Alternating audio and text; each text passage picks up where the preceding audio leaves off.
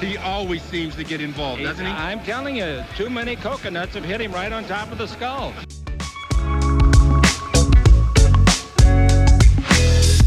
Well, I think Anthony will be a great acquisition. He can do it all. Avery, whose show is this?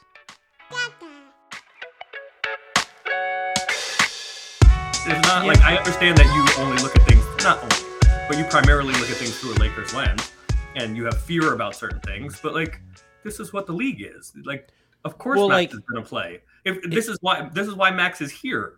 He's here to be a backup guard. This is why the Lakers chose him last year, so he could be a backup guard at some point. Yeah. All right. To which all of that, like, it's like Avery will always ask me when we go to the pool, why that kid isn't wearing her floaties. Why do I have to wear my floaties? Yeah, sure. Like if your friends jump off a bridge, right? You only care about your kid. You only care about your team. I understand. Yeah. Well, in my analysis, like the Lakers don't get to operate. The Lakers don't get to operate like with a different CBA than everybody else. They don't get to operate with different team building rules than everybody else. This is the way it works.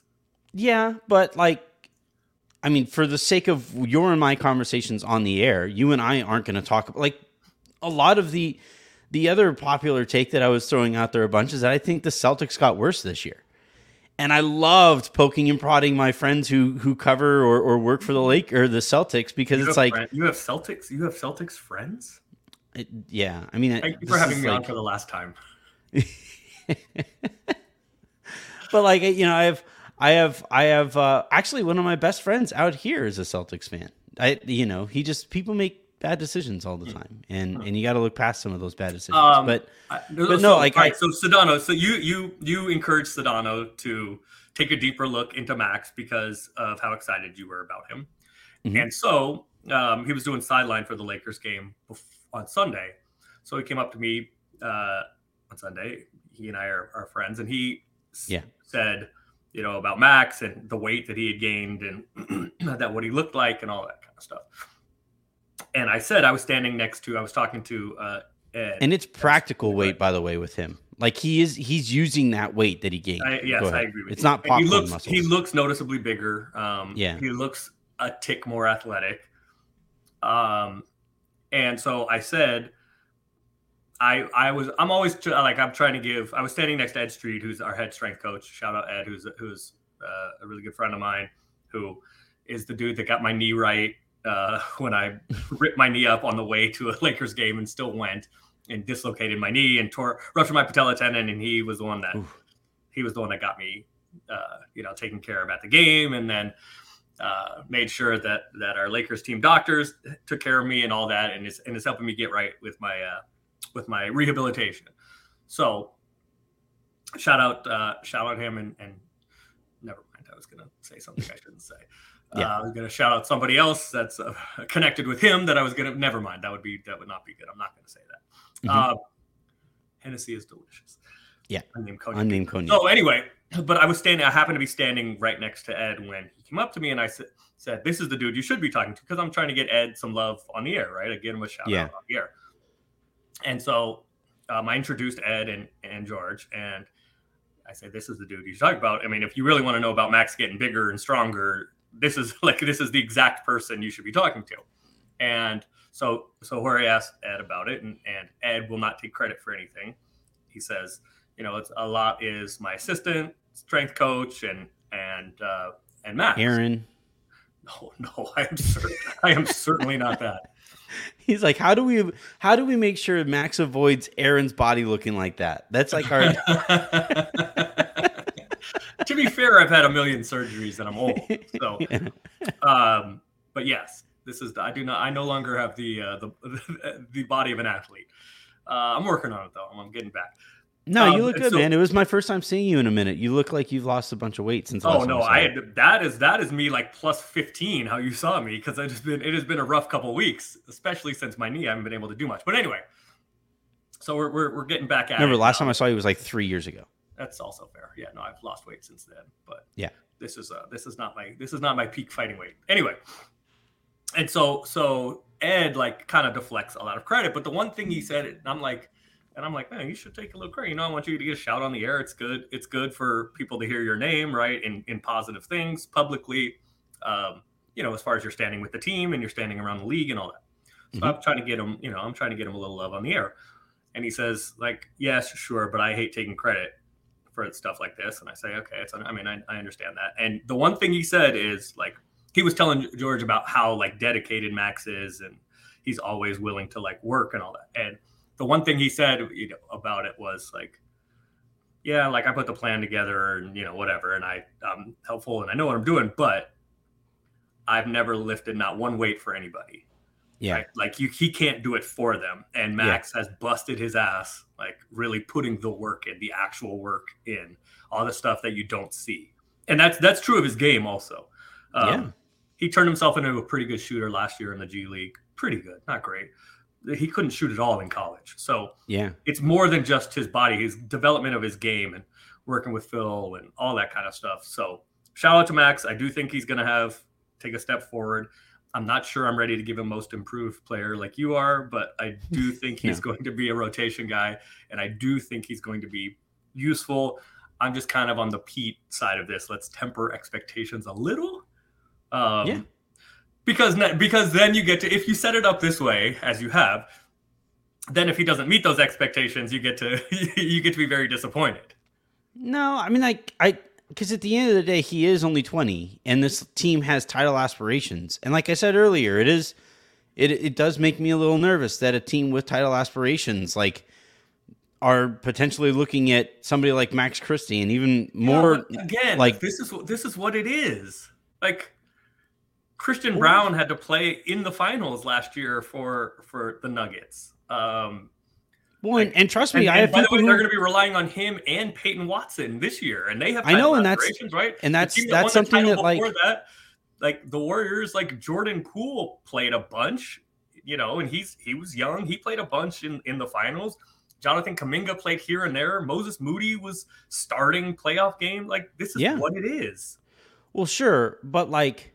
All right, in all of those cases, let's go case by case that you mentioned. Christian Brown played an extremely narrow role in the finals and now is going to be stepping into a broader role this year. And it's something that Denver, like friends of mine who cover the Nuggets, are nervous about. Are like, is this notion Watson that, like, more so because he didn't really play it. They love him, but he didn't play at all last year. Right. They're going to need him this year.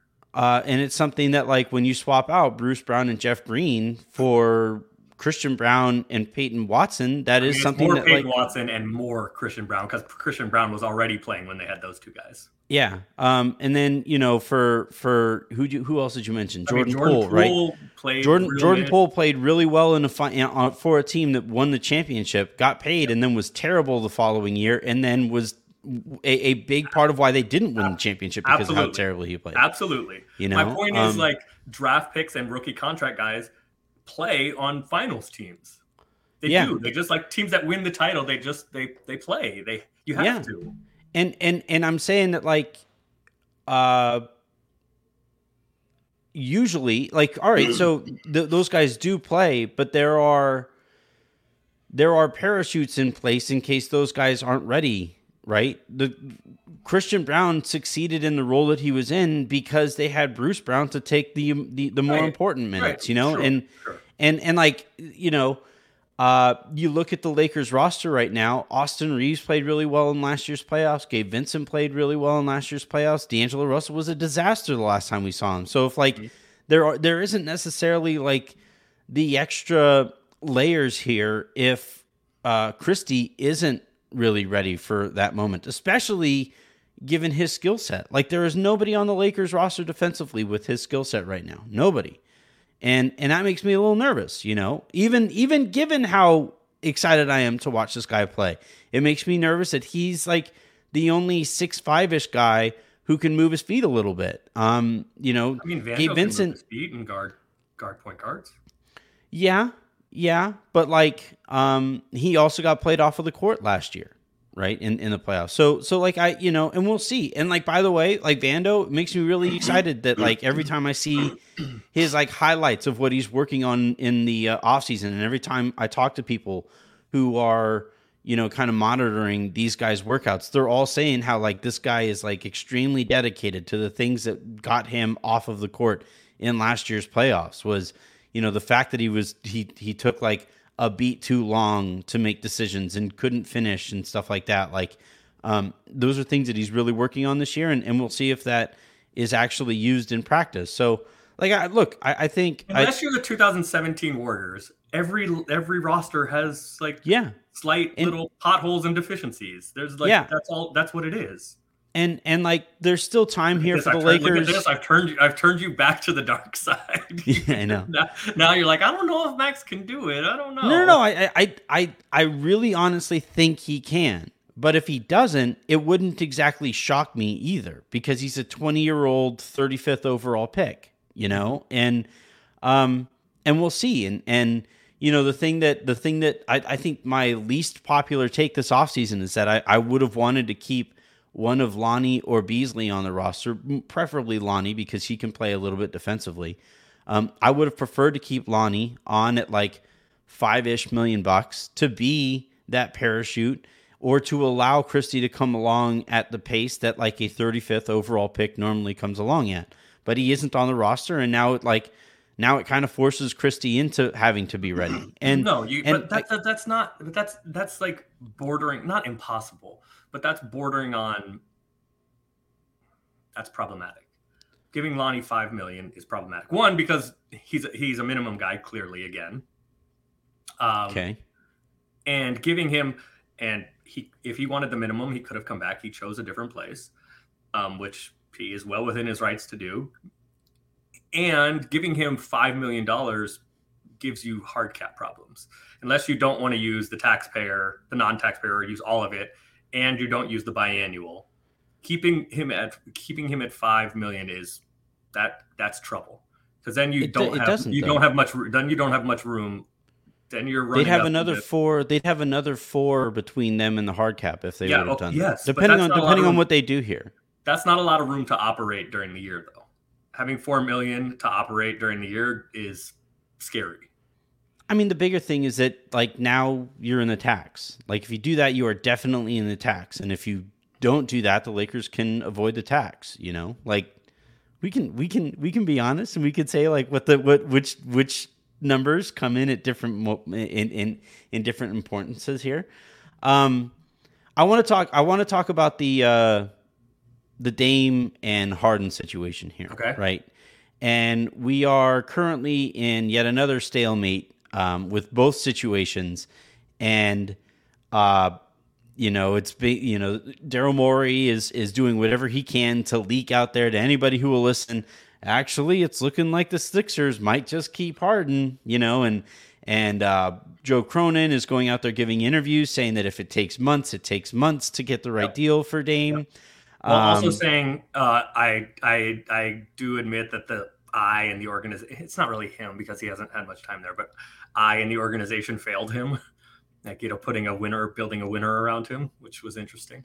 Yeah, I mean, again, like you're talking about, like the person who really failed him was O'Shea, right? Correct. And I think we can rip that dude. Oh, I love.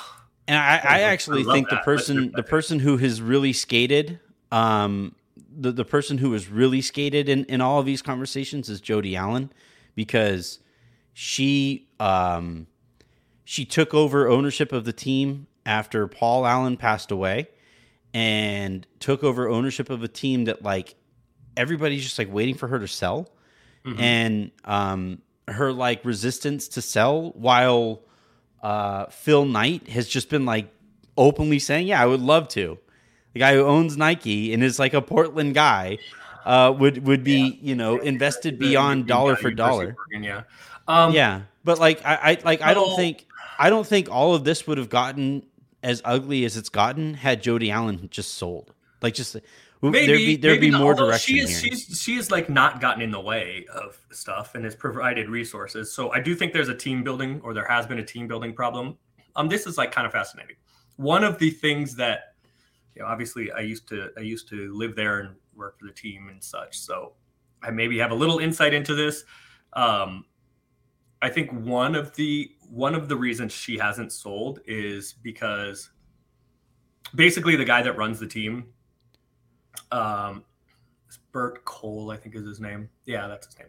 He basically runs the team. Like Jody Allen doesn't do anything. She just writes checks and gets out of the way, which is the best thing an owner can do. Basically, is just say, "Hey, y'all know, y'all got this. Y'all know better than I do what to do. I'm not a basketball person. Y'all got it." Yeah. So she's done a good job of that. The non-selling stuff is because Bert, who was her brother's college roommate, I believe, who basically like runs the team. Mm-hmm. Who is very, very into it. If they sell the team or if she sells the team, that would remove him. And she cares about him and kind of like remembering her brother through him. And he would not have anything to do if they sold the team.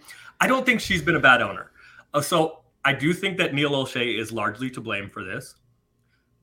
But I think Dame has a little bit in this too. I know he is like everybody's favorite. I think he's everybody's favorite son in Portland, or certainly was, and understandably, he is not the greatest Blazer ever. That's silliness. But who is Walton? Clyde Drexler. Walton won. Walton won a title, but he was only there a couple of years, and he was the best player in the world for like 18 months, maybe. When they won a title, and he was hurt the rest of the time and wasn't there very long. One of my saddest moments ever was I'm 7 years older than my middle brother. It's like 6 and change or something like that. And we were there. So his team was the last year that the big high school tournament in Vegas had high school teams and AAU teams together. After his senior year, it became just AAU teams. Yeah. When I was in high school, right, we were a high school team. We were a good high school team, and we played against AAU teams. And that's when like all the best high school players were playing AAU. So how did they didn't the best players play AAU and play? Well, we were one of those we were one of those weird good high school teams that didn't have any like elite high school talent. You know, so we were just like not you specifically, but like conceptually, who's no. So what I mean though is that like we didn't have anybody who was playing for their AAU teams because their AAU team was no better than like they would have gotten no more eyes on them than playing for their high school team did. I would imagine that's the exception though. Like I said, we were the rare one. We were like we were an old high school team. What I mean is. About other high schools, like what were other high schools doing that were losing their losing their best players to AAU, and then like they were losing a lot. Yeah, that doesn't make much sense. What they were doing. Sure. So high school teams playing against AAU teams is strange. Go ahead. It was weird. It was fun. Like we played. So I played against players that I would not have been playing against otherwise. So it was fun. It was terrifying and all that stuff. Darren Collison giving you the work. We lost to Darren Collison's Etowanda in the quarterfinals of CIF, and then he went and lost to Taft, which had Jordan Farmar in the semis, or either semis and finals or whatever it was. Anyway, so talking about my little brother and his team was out there, and after one of his games, one of his teammates' dads, who I eventually worked for when I worked in PR. His name was John Christensen, and he did PR for the Clyde Drexler Blazers, and he did PR for the Dream Team and stuff like that. And he comes up and he goes, "Hey kids, like who all wants to meet Clyde Drexler?" And all of the kids were like, "Who?" And I was just like, "Wait, when is this?" Oh my God! This would have been. I think so. I graduated 2004. Andrew probably graduated in 2011. So this was either 2010 or 2011. Oh, yeah. I mean, by that time, he'd been out of the league 15 years or not 15. Yeah, sure. But it's still like he played for the Dream Team. Like this drives me nuts about like current. You have all these kids who are getting drafted who are saying like Paul George is the greatest player of all time. Fuck off. That's whose world? Brandon Miller did that. The reason why he did that is there's because like a couple of them. People were comparing his game to PG, so that's why he was like, "Well, if I'm him, then he's got to be the best." I want kids to know their history. All right, so damn it, so the greatest Blazer of all time is not named. The greatest Blazer of all time is Joel Frisbilla. right, fair. He leads all-time leader in field goal percentage in team history. Yeah. Actually, maybe Hassan Whiteside has passed him. Hassan Whiteside was like 92 for 140 as a Blazer. And field goal percentage against him. Not Joel. So back to Dame. I think there's plenty of blame to go around here. Most of it I would put on the team building aspect of it. I would put it on the front office and management as opposed to ownership. But Dame has to wear a lot of, I said this on Twitter, I don't know, maybe a week ago, maybe 10 days ago. I get it, Dame, but is at some point, does Dame have to take any responsibility for we couldn't build a winner while I'm here because you've been the worst defensive player or a bottom 5 defensive player in the league for basically your entire career? Some of the reason why the Blazers can't build a winner is because Dame won't guard anybody. Yeah.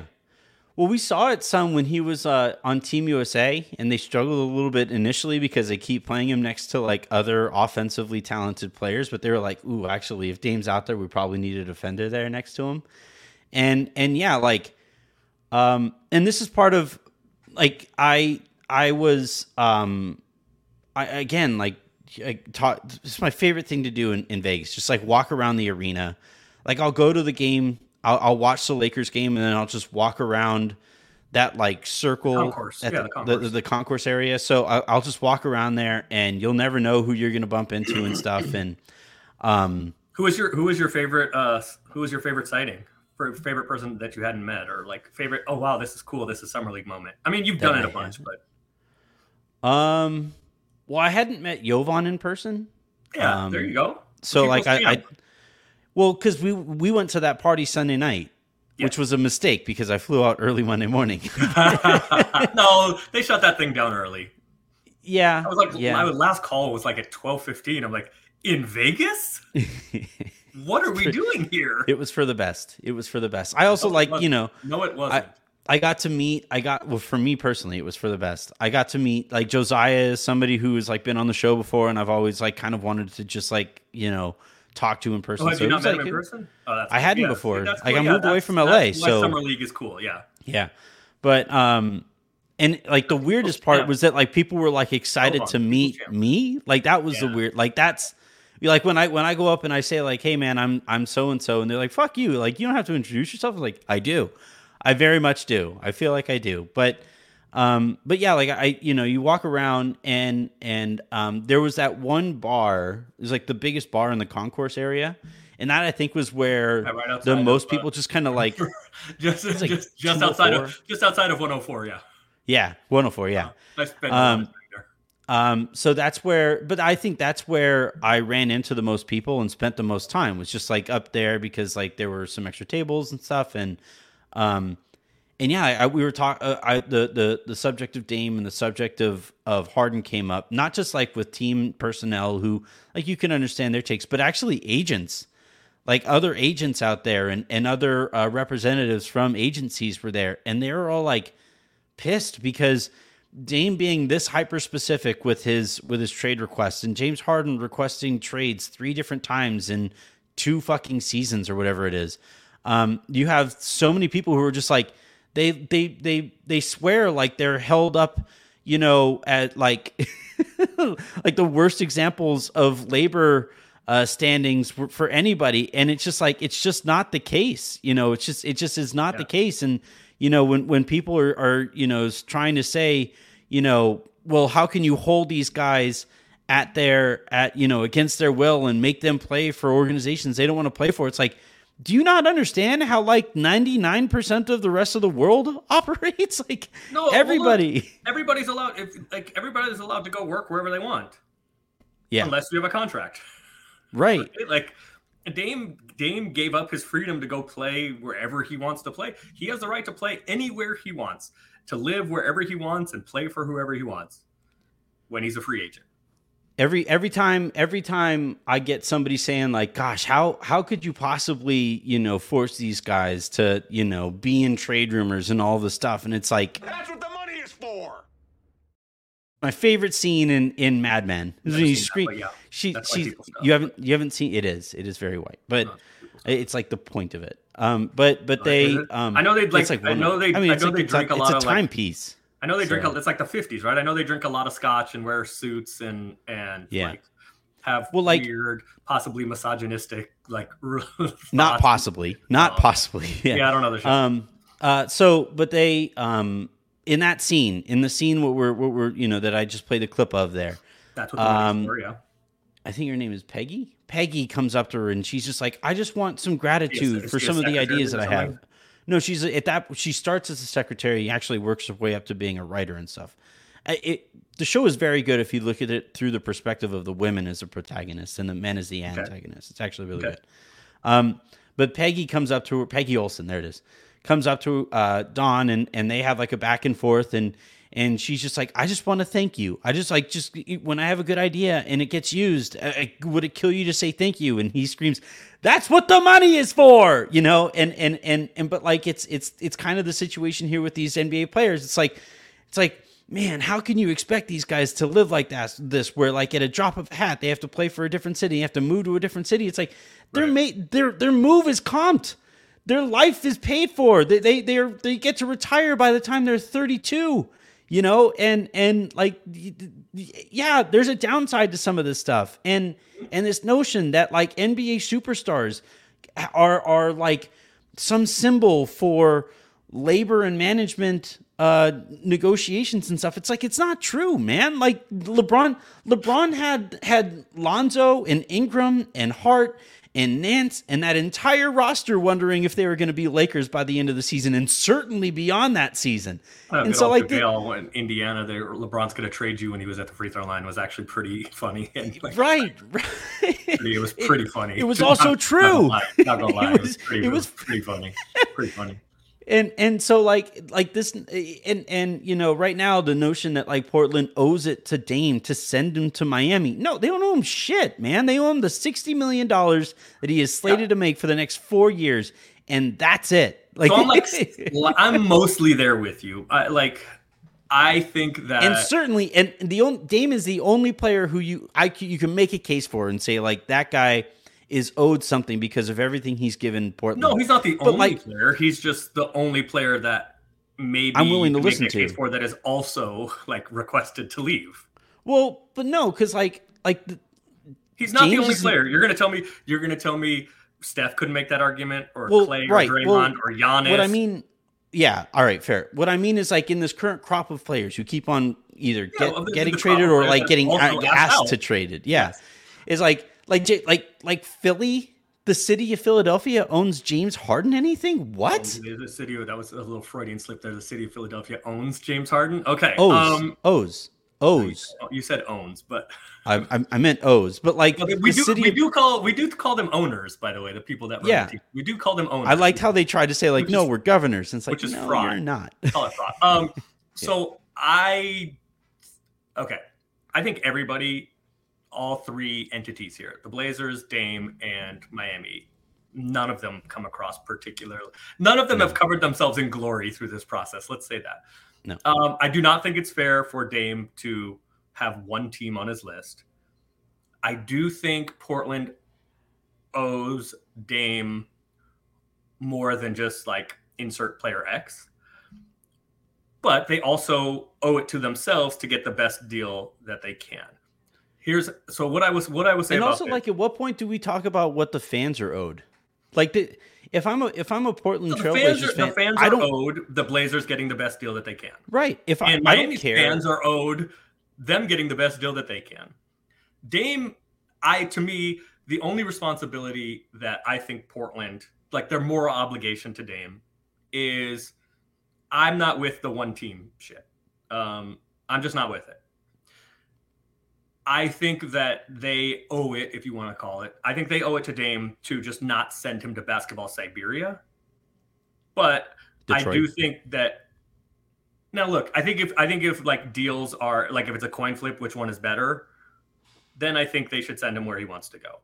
Sure. Outside of that, I think that they should get the best deal that they can while not sending him to Charlotte or wherever. It doesn't pick a team that just has no chance. I think they owe it to him to send him somewhere where he has a chance. I don't think he should get to pick his destination. If he had 5 or 7 teams on his list, I would say make one of those deals work. I would say find the best deal you can out of those 5 or 7 and make it work.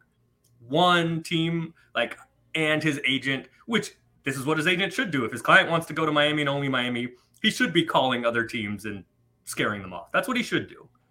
Mm-hmm. Dame, I don't love it from because he's trying to take advantage of all that goodwill. I agree completely. That's what it is to me. If deals are if it's 51-49, which one's better, then send him to Miami. But that clearly isn't the case yet, or he'd already be in Miami. Portland clearly doesn't want Tyler Hero.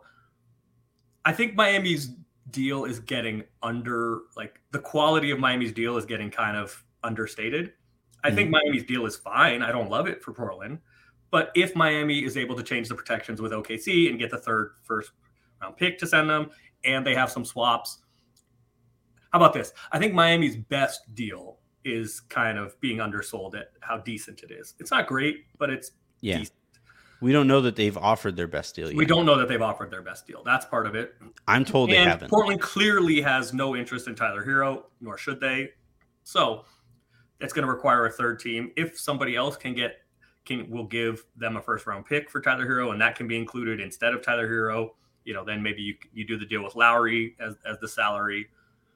The other complicating part of this is Portland clearly wants somebody to take Nurkic's money along with Dame, which then the Hero salary piece is just not nearly enough. So I think there's a lot of moving parts here, but I agree. They owe Dame more than the average, just insert player X, but there's also very interesting leverage here, right?